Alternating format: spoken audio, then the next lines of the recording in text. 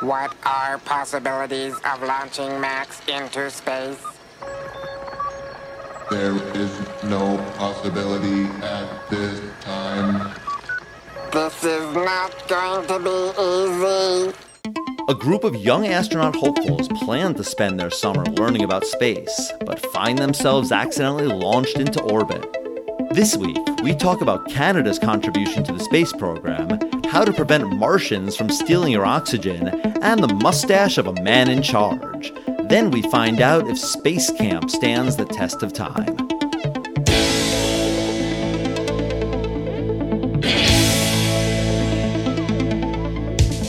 Test of time, James and Alan have their say. Do the movies you love still hold up today? James says gladiator with a glut. Alan says as a father, blah blah. It's the test of time, James and Alan have their say. Do the movies you love still hold up today? Test of time, James and Alan have their say. Do the movies you love still hold up today? Hello, everyone, and welcome to the Test of Time podcast. I am James Brief, and finally, something Alan will agree with, we are going to spend an entire podcast talking about space. Well, now, hold on a second. We'll be talking about a movie called Space Camp, only half of which takes place in space. So we're not going to spend the whole time talking about space. Guess what, Al? What's that? I went to my first Mets game since the whole pandemic started. You did? How was it? It was great. I went to Citi Field to see the old Metropolitans, and they beat the Colorado Rockies 3-1. It was a good game. And I actually sat in a section. It was actually the vaccinated section. So very interestingly, you had to go through a special gate, and you had to show proof of vaccination. And it was pretty cool. Like when you walk around in the hallways, you still kept your mask on. But like when you're outside, man, you didn't need your mask on. That is cool. To me, it's only tricky because Courtney and I are vaccinated, but the kids aren't vaccinated because they're too young. Sounds like a date night for mom and dad. I mean, I don't think that's what Courtney wants to do on a date night. And we could, you can bring kids who are unvaccinated into the vaccinated sections, but then people are closer, or we could bring them into the unvaccinated sections and then we'd be more spaced out, but then we'd be surrounded by unvaccinated people. So I don't really know exactly which one I'm more comfortable with. I have to think about that one a little bit more. I don't know. TBD. Well, I'll tell you that even though people there were, supposedly vaccinated in that section, there were definitely still the crazy people, just screaming. And you're thinking like, well, this guy probably doesn't have COVID, but tuberculosis is still a thing. And, like this guy, I mean, he was not coughing or anything, but like we're like, 8 rows behind this guy. And we're like, I miss this, even though it was very, very spread out, even the vaccinated section. Everyone was spread out in the stadium. We kept joking, my sister and I, that it looked like a Mets game in like early September. On a typical year. You've been to those games, right, Al? Many times with friend of the show and member of the Six Timers Club, Darren. He and I would just randomly go to games all the time, and we would just decide that day and get crappy tickets in the cheap seats, and, the stadium would be empty. It was awesome. But small things you notice, like when I got a hot dog, I wanted the works, sauerkraut, mustard, everything. And they used to have like a fixin' bar, and like they would have like whatever weird combinations you like. You like mayonnaise or relish on your burger and chicken fingers and hot sauce. They have like 12 pumps for you, and you can make your own. You can make your own little Russian dressing. Those are all gone. Obviously, they're not. They're not COVID friendly. Everyone, doing that, licking their fingers of their chicken fingers. So, they hand you that. It's packets of mustard, like little cups of sauerkraut, and there's no guys in the stadium screaming, hot dog here. You have to buy everything at the concessions. It was interesting, but good to be back, starting to come back. And I think this was, appropriately spread out. Nice. All right. Well, I will consider that. Maybe I'll go to a game. But either way, let's go Mets. So today we're going to talk about Space Camp because the movie is turning 35 years old. And I had assumed that you had seen this a million times, but last week you'd mentioned that you'd only seen it once. And I had never seen it, but I think the idea of this movie still sounded cool to me as a kid, or actually not really the movie, but just the fact that Space Camp existed. I kind of was like, oh, Space Camp, maybe I'd want to do that. And I think maybe I floated it to my mom at one point, and she was like, no. I think one, because it's very expensive, and two, because I probably said it after this movie came out, which was after the Challenger exploded. And even though no one at Space Camp really goes to space accidentally, like what happens in this movie, I think my mom was still just like, yeah, that's not going to happen. Did you ever want to go to Space Camp?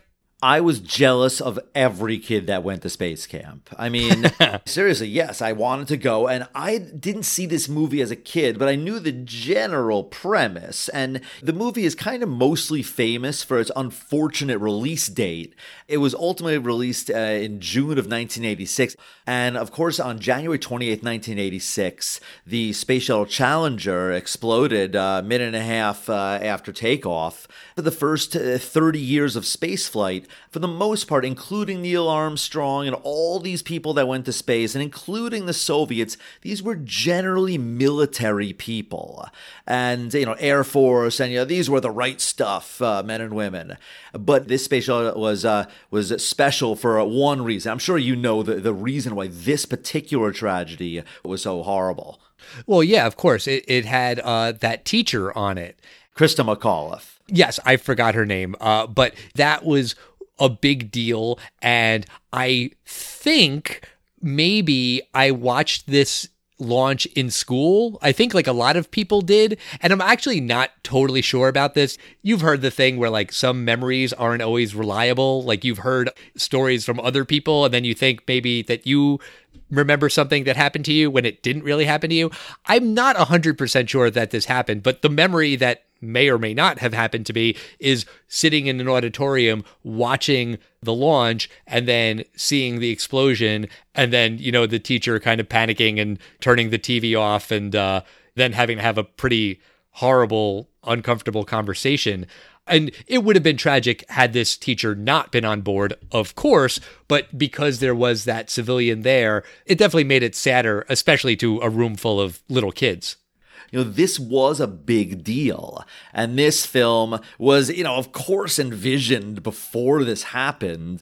Yeah, the movie was conceived and shot and finished before the Challenger explosion. It was just unfortunate timing that it happened to be scheduled for release the same year. And, that definitely impacted the way people reacted to the movie. So, this movie is about a group of kids who attend, space camp. There's Catherine, who wants to be the first female shuttle commander. There's Kevin, an arrogant hotshot who thinks he's too cool for all this learning. Rudy, this guy loves science, but he's unsure of his abilities. Tish, she kind of looks like a typical valley girl, but in fact she's brilliant. And then there's Max, a 12-year-old boy who's obsessed with Star Wars. At first the group doesn't get along well and they fail in their simulated flights, but unexpectedly, they get launched into space, along with their instructor Andy, and then they have to learn to work as a team. Otherwise, they might not make it back to Earth. Dun, dun, dun! So I don't need to ask you if this was a hit at the box office. I know that it was a flop because of the fact that it came out 5 months after the Challenger explosion, and people just didn't want to see a movie about kids going into space and there being a tragedy, calamity, whatever. Right. It had a $20 million budget, and that's pretty significant, and you can really see where they put the budget, at least in certain scenes. And the movie opened in June of 1986, and this was less than 5 months after the Space Shuttle Challenger tragedy, and it wound up making $10 million total in the box office, and not all of that goes back to the producers, so this was a major flop. But what is very interesting about this film, and you must have noticed, is the amazing cast and crew of this film, Al. Oh, yeah, of course. It's got Kate Capshaw, who I really think the only other movie I've ever seen her in is Indiana Jones and the Temple of Doom. I looked at her IMDb and nothing else leapt out at me. If there's some other movie that she's in that we should really watch, listeners, let us know at Test of Time Pod. But I am quite confident this was the second Kate Capshaw movie I've ever seen. I think that's the only Spielberg film she ever appeared in, right? I don't think she acts in his films, does she? No, I mean, I don't think she really acts anymore, but Temple of Doom is famously where she met Steven Spielberg, and they got married and have been married since the early mid 80s, I think. Yeah. And you also have Leah Thompson, of course, best known for the Back to the Future movies, at least in my eyes. Some might know her from Caroline in the City on NBC, Thursday night, must-see TV in the 90s, Al. Sure. My apologies to any really big Caroline in the City fans. Kelly Preston, who I sort of just know best as John Travolta's wife, or late wife, I should say. She tragically passed away last year. But she was also in Twins, which is a movie that we definitely will review on the podcast at some point. Oh, we'll be reviewing several of her films. She was in Jerry Maguire. We're going to get that film done. Sure. She was a great actress. We've never reviewed a film with Oscar winner Joaquin Phoenix in it. But this is the second film that we've reviewed that credits Leaf Phoenix in the credits. What was the first one? You don't remember. No, I don't. I'll give you a hint. In my day, Grover Cleveland was president. Oh, right. He was in Parenthood. That's right. I forgot about that. Yes. And Larry B. Scott, who plays Rudy, I recognized him from Revenge of the Nerds, another movie we will do on the podcast at some point. Oh, absolutely. Then there's Tom Skerritt. He's a great actor. He's a kind of a character actor, always kind of that, he's the authority guy. He's got the haircut of a man in charge. And mustache of a man in charge. Exactly. And I don't know if you know what film I'm thinking of, but this is the second time he plays a NASA administrator who's involved in denying a highly qualified woman her chance to go into space. I mean, I assume you're thinking of Contact, but he doesn't stop a woman from going into space in this movie. I mean, he informs her that she's not going into space. Yeah, but he's not like blocking her. Right. I just find it interesting that it's like, he's playing like NASA administrator twice.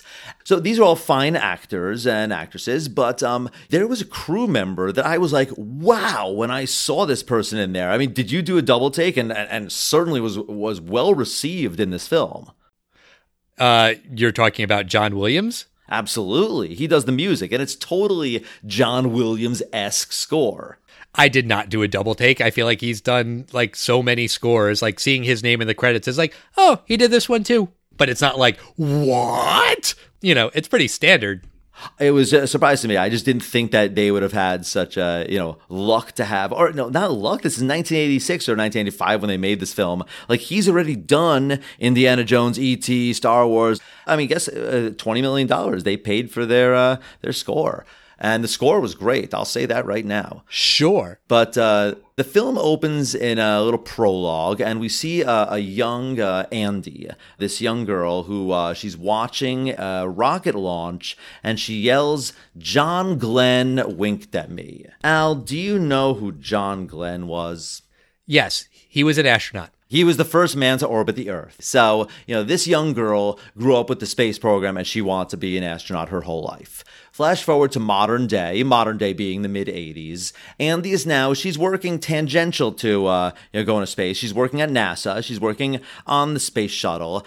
And we find out that she's been denied, that she's not going to go up in this year's class of astronauts. And then her husband, Tom Skerritt's character, he informs her that she will then be at space camp. And she's like, oh man, do I have to go?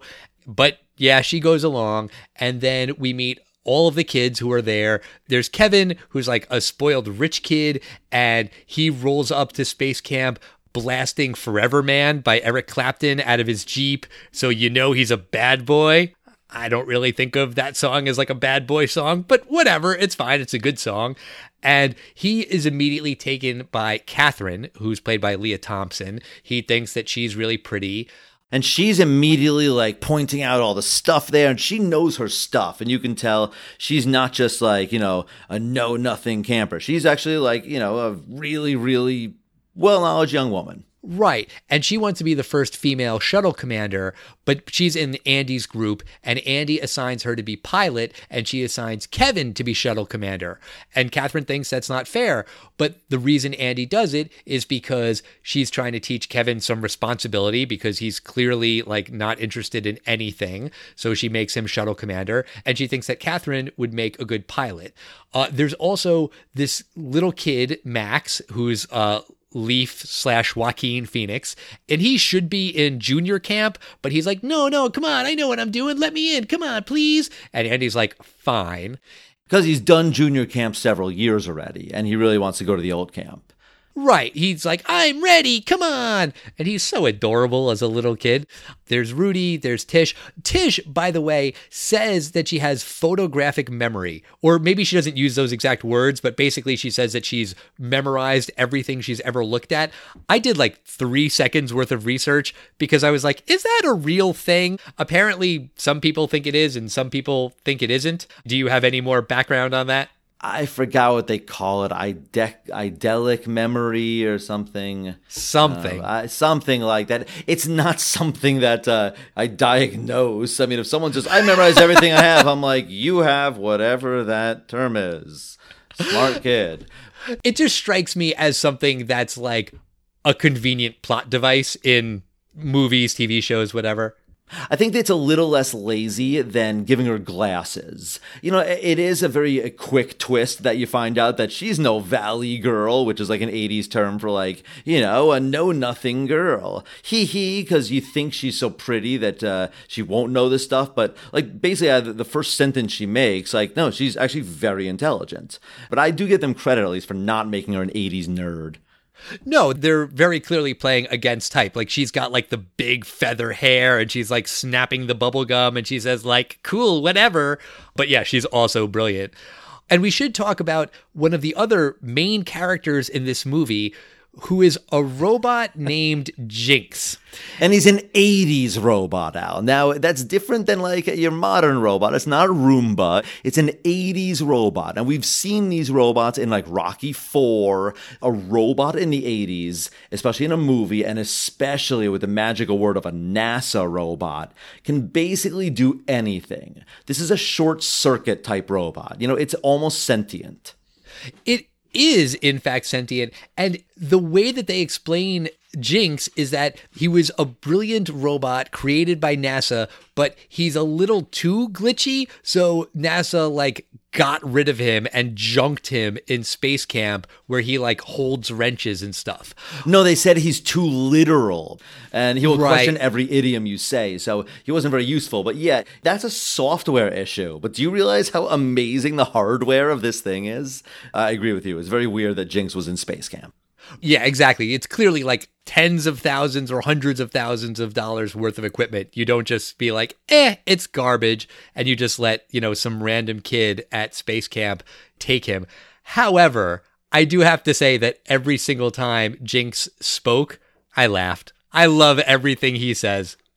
I'll tell you, I was going to be ready to hate Jinx, and I didn't hate Jinx. I kind of wish they might have resolved it a little better, but I actually I agree with you. In an 80s vibe, I dug him.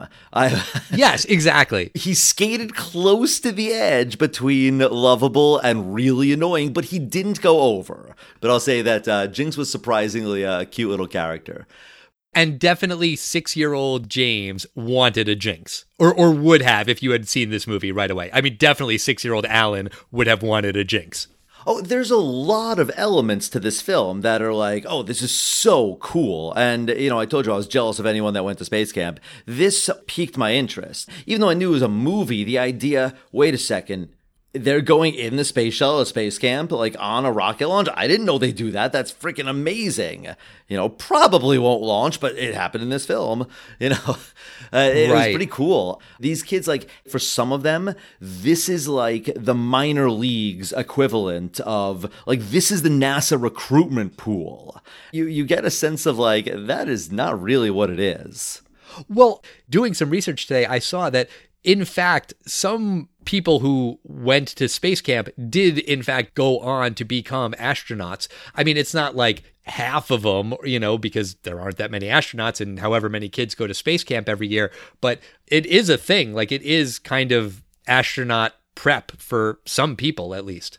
I'm sorry, don't get the wrong impression. I'm just saying it's, I had this fantastical idea because of the concept of this film that these were astronauts in training. And the film kind of gives it that edge. Like at one point, Andy is like, I'm so hard on you, Catherine, because when you're in space, you're going to need this training. And I'm like, she's got a number of years before she goes to space.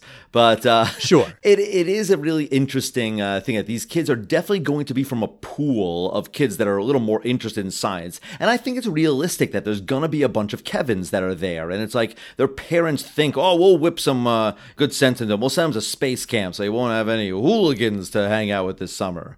Like there's probably kids that don't want to be there. There's a couple nerds. There's a couple random kids.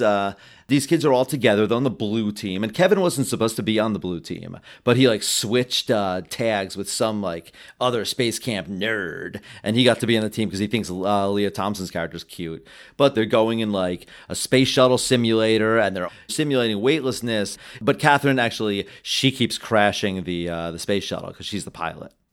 Right. And she's down on her luck. But eventually Kevin asks her on a date and she says yes. And they kind of sneak off into the night. They're not supposed to do that. And they're talking about why do you work so hard? How come you don't try at all? And Kevin has this totally mid-80s line where he says, what's the point of trying? We're all going to get nuked anyway, because people back then thought that there was going to be a nuclear war with the Soviet Union and everyone was going to get blown up any minute now. And meanwhile, while they're on this date, Jinx ends up snitching on them because Andy and the Tom Skerritt character, they can't find them and they're looking everywhere. And then Max knows where they are and Max told Jinx, and then Jinx tells them where they are. And Catherine and Kevin are busted, and Andy and Catherine have this heart to heart, and Andy's like, I want you to make sure you have every I dotted and every T crossed, because as a woman, you have to work twice as hard and you have to be absolutely perfect. And I thought that was a good speech. It was motivational and, explains why she's tough on her. And sure, it's going to be even harder for her to be the first female space commander, but every I dotted and every T crossed, I feel like that expression doesn't really stand the test of time. I mean, that's only if you're writing shorthand, and who does that anymore?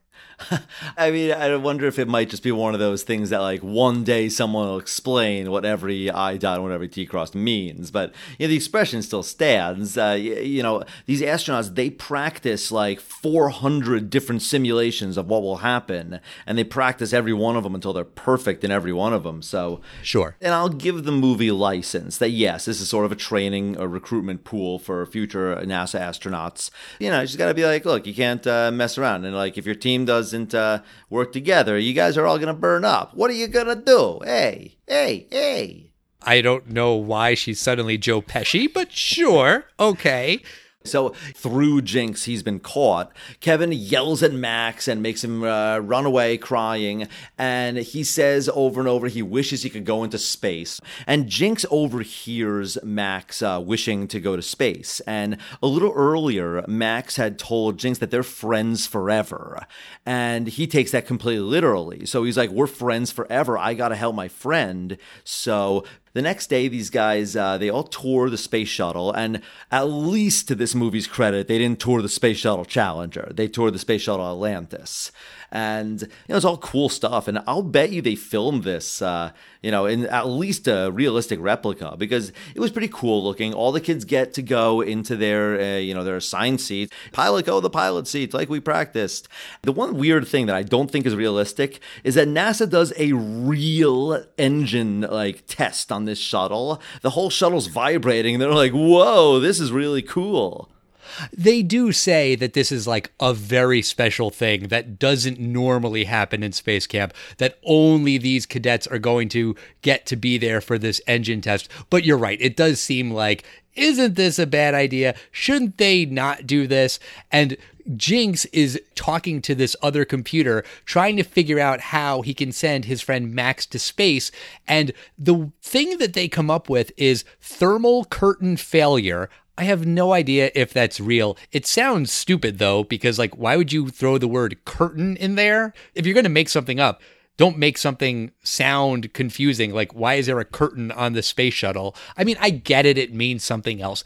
But Jinx is like, we need to figure out how to get him into space. Oh, we'll make this failure, and then the shuttle will have to crash, but then the only way to avoid that crash will be to send the shuttle into space. And it's like, there's 4 different things that need to happen, all of which seem like really, really filled with potential for this thing to go wrong. And yet Jinx and the NASA computer seem to think it's a good idea. I just thought it was like really weird. And I definitely felt like if I was watching it as a kid, I would have been super confused of like, why does Jinx want thermal curtain failure? It basically, he had started ignition, and you're sitting on basically a bomb. It was some kind of technobabble that if we don't launch, this whole thing's going to ignite. We're going to blow up on the launch pad. I will agree with you that this is incredibly, like, way over technical. You have a robot responsible for this. Just make the robot launch the shuttle. Sir, we can't get in. We're locked out. And Jinx is just going, friends forever, friends forever. Exactly. That's all you have to do. It's really overly complicated. And I don't like that basically NASA launched them into space. But it's a major part of the plot. And the shuttle is basically just like bolted onto 2 huge rockets that are just going to burn like, 10,000 gallons a second, something enormous. And once they've exhausted their fuel, which takes, a minute or 2 before you get all the way up, you got to get rid of those huge things. They just successfully release the big booster stages, and they're in space. And, I have to say the special effects are really not bad. With the weightlessness, some special effects are really bad. For some reason, every shot of Earth looks like a cartoon. But I think the weightlessness effects were very well done. Yeah, I think the reason that the Earth shots look crappy is because this is footage that they got from NASA. This is before they had HD cameras. They had what they had, and it was low quality footage. I mean, I think there wasn't a way for them to really improve it, I guess, unless they spent a lot of money with matte animations or visual effects or something. Although actually thinking about it, they probably could have done that and it might have looked better.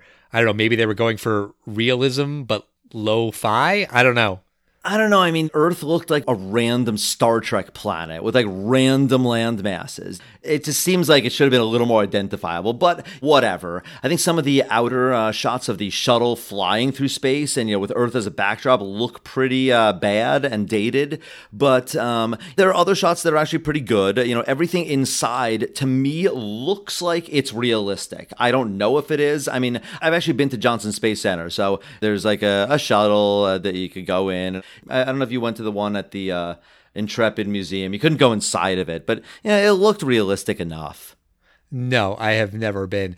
But I will say, just in terms of like cool shots, I do like the moment where they're so excited to be like floating in the space shuttle and it's so cool. It's like we're flying. And then I forget which character it is. One of the kids goes by the window and just stops, because they are staring out at Earth from space. They don't say like, wow, look at that. They just stop. And then all the other characters go around them and they just stare out of the window too. And I just thought that was like a pretty powerful moment. It felt authentic. It felt like that's what would happen. It would be like, wee, cool, I'm floating. And then you just catch a glimpse of the Earth out the window. And then all you can do is just stare. I really like that moment. Also, that was really the John Williams score. But the shuttle, and this makes sense, I guess, was not, space ready because it was just on the deck for, some tests, and they don't have a full like week load of oxygen in there. They have about enough for like 14 hours, but it's going to take 17 hours for them to orbit the Earth and land in Edwards Air Force Base. So they devise an idea to go to this place called Daedalus, which is the space station that's being built. I will give credit. I think Daedalus is like a cool name and like a good sounding name for a space station. Sure, I'll agree with that. I thought, again, like the oxygen explanation could have been way simpler and way easier to follow. The first thing they say is that they have enough oxygen for 12 hours, and then they say that they need to get back to Earth in 12 hours.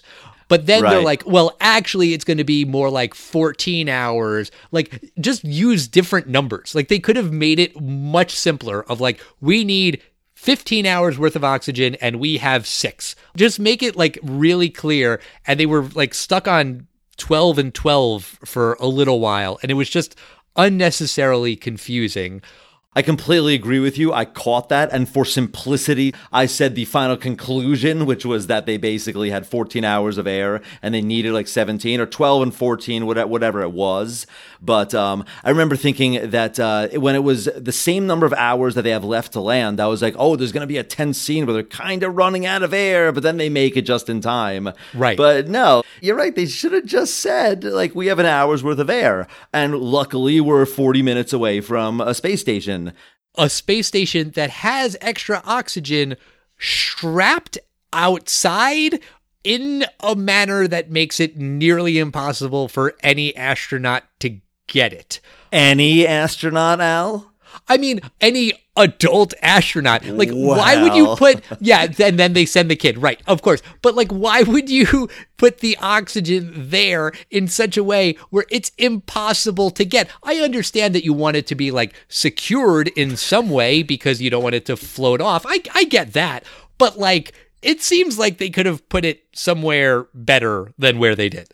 It was like, sir, are you sure we want to lock the tanks in these cages that are inaccessible to any human arm?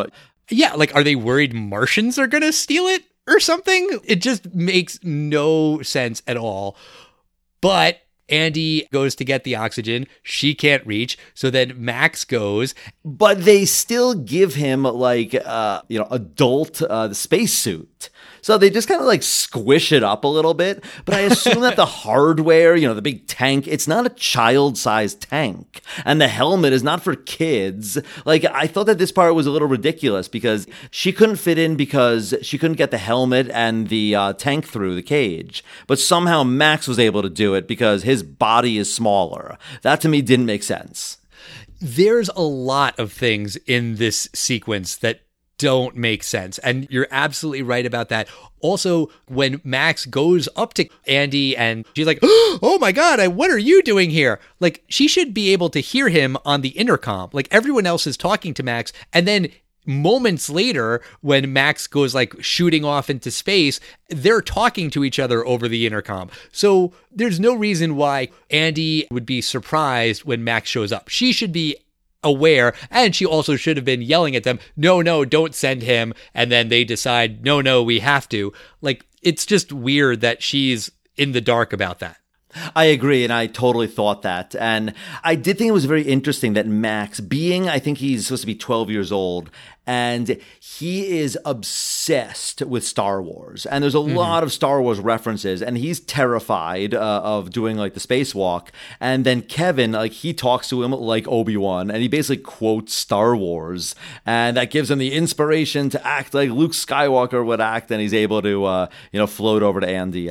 I did think that was, a very, very 80s thing because it really shows just how obsessed children were with Star Wars. You mentioned a Star Wars quote from Rise of the Skywalker in a popular movie for 12-year-olds today. They're not necessarily going to know what the hell you're talking about. It's The Rise of Skywalker. But yes, I know what you mean. I totally get what you're saying. And I think, use the Force. That stuff does stand the test of time now. So it did work out. But then there's another thing that doesn't make any sense. When they get the oxygen back to the shuttle and they're trying to hook it up, apparently there's 2 blue valves that are there, and one blue valve is the right one, and one blue valve, if you hook the oxygen up, will create a giant fireball and everyone will die. I gotta think that someone at NASA would say, how about we make the blue one for the oxygen and red for the explosion one? Like, why would there be 2 blue ones? You have to use the blue next to the yellow, but not the blue next to the green. Like, this is unnecessarily complicated. It's basically instant death and only way to secure your life. Right next to each other. Like, let's maybe label these things. Yeah, let's just label it O2. Just put an O2 on there. That's all. Sure. That was a little weird, but they listened to Rudy over Catherine's advice. So Catherine's a little peeved about it. But they successfully hook up the oxygen, and they all have enough oxygen, but they still don't have enough oxygen to get to Edwards Air Force Base because they're only able to get 1 oxygen tank in as opposed to 2 because the second oxygen tank malfunctions, screams off into space, carrying Andy with it, and she gets knocked into the end of the shuttle bay door and she's knocked out cold. Luckily, she's tethered to her spacesuit by a cord, but right at this time, NASA has taken control of the shuttle remotely, and they're like, all right, we're going to help these kids out. We're going to send the shuttle back, and we're going to autopilot in back for a landing. So they close the shuttle bay doors, but Andy is trapped outside when they close it. So seconds before NASA's about to take over, Catherine is prompted to press this override button to override NASA's, they're trying to ride the shuttle, and she panics, and this is kind of the second time that she's a little peeved, and her self-esteem is knocked down a little bit because Kevin, at the last second, he hits the override button, and they're able to open the shuttle bay doors, and Max is able to pull Andy back in. I know what you're saying, but I think it's not peeved. I think she's disappointed in herself because she thinks of herself as a commander better than Kevin, but Kevin is a better leader and she is a better pilot. And so they have to have like a heart to heart, and she has to come to terms with that. But it's fine because she has an important role to play, and so does Kevin, and so does everyone. Well, I think every single person's character flaw at the beginning of the film has now been fulfilled except for Catherine. And, Rudy, he was able to get through all the technical things. He said he knew like the back of his hand. Kevin, he was able to be a shuttle commander and, take a lead when he had to. And Andy was able to get to space. And Max, he was able to, be like a Jedi and go to space like he wanted to and, be brave. But Catherine, she keeps failing. So it's kind of building up to the big thing. But before the big thing, I want to say there's one part of this film. They use this robotic arm to bring Max from the space shuttle over to the space station to get the O2 tanks. Do you know who makes the arm, Al? Canada. Yes, that's right. I know lots of things. Do you know how I know that? Did I mention it in the maybe Armageddon episode? Maybe you did, but I know it because I was listening to the Smartless podcast, and Will Arnett, who's Canadian, was talking about that like everyone in Canada is super proud of the Canada arm. That's right. And do you know what they call it? The Canadarm. That's right. It's called the Canadarm, and it has a big Canadian flag on it. So I just wanted to give a shout out to the Canadarm because I think the Canadarm, it's always worked like really flawlessly. So kudos to our neighbors up north. Thank you for their contribution. And thank you to the Smartless podcast for making me smarter. That's right. And there's one person that hasn't really, had the redemption arc yet, and that's Tish, in addition to Catherine. Tish, no one's really believed that she was really, as good as she says she is. And she's been trying to communicate with NASA because they don't have any communication. They only had shortwave communication, basically from the shuttle to the tower when they were at camp. They do have telemetry. So Tish uses Morse code to kind of flick some of the switches on and off. And eventually Jinx is able to show NASA that they're communicating, and NASA's able to communicate with the space shuttle using Morse code, and they're able to guide them in for a landing. And I don't know who thought of it. Maybe it was either Tish or Catherine, but one of them come up with the idea that they should land not at White Plains, which is a suburb of New York, but White Sands, New Mexico. It was a famous thing where the space shuttle had made an emergency landing there a couple years earlier. So it's kind of like one of the backup space shuttle runways. And that is real, which is maybe not so great in terms of like, this movie is pure fiction. Sure, it's about NASA, but like they refer to a real emergency landing that a real space shuttle made in White Sands, which then does sort of make this feel a little bit more realistic, which is probably not so great in light of the Challenger explosion. Of course, they weren't thinking about that when they made the movie. They were like, oh, let's put some realistic stuff in. That's a good thing. Yeah, one thing that irked me was, these are very, very intelligent kids who know their stuff. And for some reason, they made it into like a puzzle that they could figure out which place to go in. Because they're like, white plains, white something, that's it, White Sands. I mean, these kids know everything about the shuttle. And Andy had mentioned that they will know every single circuit in this place. Like, there's only like 3 runways. There's like Johnson Space Center, Cape Canaveral, and then White Sands. Like, there's not that many. I did think that was a little weird, but they're gonna land at White Sands, and they've told NASA this because of the Morse code, and as they're coming in, things are getting rough. Right. But Catherine has her moment of triumph. She is able to remember her training. She's able to successfully pilot the ship down. Andy can't do it because she's injured from when the oxygen tank shot her into the thing and she's out of it. So it has to be Catherine, and Catherine comes through. But not just Catherine. She's not able to do it until Kevin's able to kind of give her a little inspirational speech to get her through it. They work as a team. They do. And then as they land, the movie ends. Like, I was very surprised by that. I really felt like there should have been the little epilogue, the little button, the scene where they all reunite and they hug each other, and Andy is reunited with her husband who's, been worried sick at Mission Control, and Max gets to hug Jinx, and some little button at the end, and there isn't. The shuttle lands and then fade to black.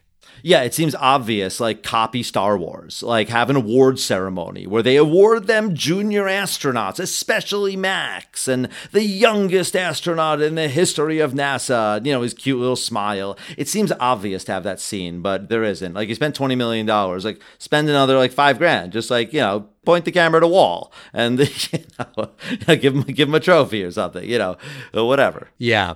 Well, so that's the end of the film, Al, and I must ask you, this being the title of the podcast, Test of Time, does Space Camp stand the test of time? Well, look, there's a lot of things in here that don't stand the test of time, and there are a couple things that do. First off, Space Camp is still a thing. That does still exist. It's open in 2021. I guess they were closed last year because of the pandemic, which makes sense. But Space Camp is still a thing. There are a couple like lines here and there that were weird and don't really stand the test of time. When Kevin first gets into the shuttle, he says, the only thing missing in here is a tape deck. And when Tish finds out that the Morse code is working and that NASA is talking back, she says, whip me, beat me, take away my charge card. NASA is talking. And I was like, what the hell does that mean? Whip me, beat me, take away my charge card? That is the weirdest phrase ever. I can't imagine people actually said that in 1986. But I think really a lot of the conversation has to boil down to Jinx. And Jinx, in some ways, does stand the test of time because it's an artificial intelligence that Max is talking to, and we all have artificial intelligences that we all talk to. We have Alexas and Siris and things like that. But first off, the AI now is programmed to not be literal and to kind of know certain phrases and idioms and things like that. But also, like, the idea of this particular robot, it's hokey and it makes you roll your eyes and it's just so silly. But then, like, when he says, Max and Jinx, friends forever, you just kind of go, aw. Like, I kind of think that Jinx is my least favorite and most favorite part of this movie, which doesn't make sense, but that's kind of how I feel. Unfortunately, I'm going to say this movie does not stand the test of time. Even though space is cool and the idea of space camp is cool, there's so many little things that don't really work and don't really make sense. And it also kind of feels like NASA propaganda, like a recruitment video, like join here, be an astronaut. Sorry, this came out 5 months after one of the greatest catastrophes and disasters of the space program. Don't really think about that. That's unfortunate for everyone who worked hard on the movie.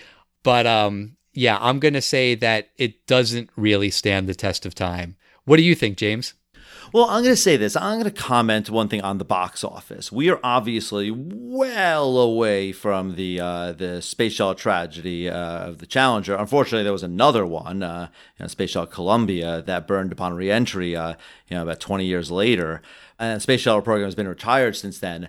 I will say this, outside of the totally unfortunate box office window, this film should have been a hit. Like, this has a lot of elements that in the 80s, it should have made a lot of money. I'm talking financially, it should have been a hit. This is kind of Goonies in space. The film it's very well directed. The score is fantastic. The acting, I thought all the actors are competent, but Kate Capshaw, I actually thought she was actually very good in this film. Agree. You could definitely see the potential for a lot of these future actors, who go on to very successful careers. And I also forget how young Leah Thompson was. I remember as a kid thinking that she was more the mom, and they kind of made her look young. This is 1985, 1986. Like, this is concurrent with Back to the Future 1. Like, she's very young. I forgot that. One thing I think about this film is that the premise overall is fantastic. I read that they announced that Disney Plus is going to be remaking the film, and it's going to be something made for the streaming channel. I think this film is great to be remade. This tycoon owns Z Space, obviously Elon Musk, SpaceX, and something, these kids get launched into space and have to work together. It's a really good premise. I think the overall story is good. Unfortunately, this doesn't wind up being Goonies in space, even though it had a lot of the elements of being Goonies in space. And that's just because a lot of the plot just isn't really good. I just really don't like how they launch into space. I don't like their little mission in space. I just don't think it ages well. Maybe as a kid I'd like it, but to me it just needs to be a little tighter, and I really think the remake will fix these flaws. This film, it's not a terrible film. I thought it was going to be awful. And I'm wondering, does this film stand the test of time? Because it has definitely aged better than it was in 1986. You don't have this sick feeling in your stomach of this tragedy, like watching a World Trade Center movie in 2002, I agree. Like, the fact that there is more time now between this movie and the Challenger explosion does help from a test of time perspective. Yeah. I'm just going to finish it up here by mentioning a previous film that is very similar to this, and that's Last Action Hero. And that's another film that I think has actually aged well relative to the huge panning it got when it was out. Unfortunately, it still didn't make a great film, even though the premise was fantastic. And same thing with this film. Really good cast and crew. The film itself is just missing a better screenplay. That's the only element that's missing. And it's being written by Mikey Day, who is a really funny guy on Saturday Night Live. I would actually check out a remake of this film, but unfortunately, the 1986 effort does not stand the test of time. I agree with you that it doesn't stand the test of time. I do also kind of think, though, that the premise itself doesn't really stand the test of time. I feel like immediately people would have to be like, how do these kids accidentally go into space? And it would have to be written in a way that is both believable that it could happen, but also doesn't make NASA look incompetent. I feel like you'd have to toe like a really tough line there. There's a film on Netflix right now. It's called Stowaway with Anna Kendrick, Toni Collette, Daniel Day Kim, and it's about mission to Mars. And then I think there's 3 astronauts, and then there's a 4th guy. It's a stowaway film. I agree with you that you need what are they called? A MacGuffin or a something. You just need something. They're into space. Something in space is a challenge before they can get back down. I just happen to think that those 2 things were missing from this film to be good. I think it's very updatable. I get what you're saying. I think it's a tough needle to thread. One other thing I did just want to mention, when you saw Max and Jinx like being best friends, did you think about Her, the Spike Jonze movie, at all? No, I haven't seen that film. I heard it's very good. I was just thinking that the voice was like a robotic E.T. Well, yeah, but interesting trivia, Joaquin Phoenix got the role in Her where he falls in love with AI because in this movie he was best friends with AI all those years earlier. That's very interesting. That's completely not true. I just made that up. That's not true at all.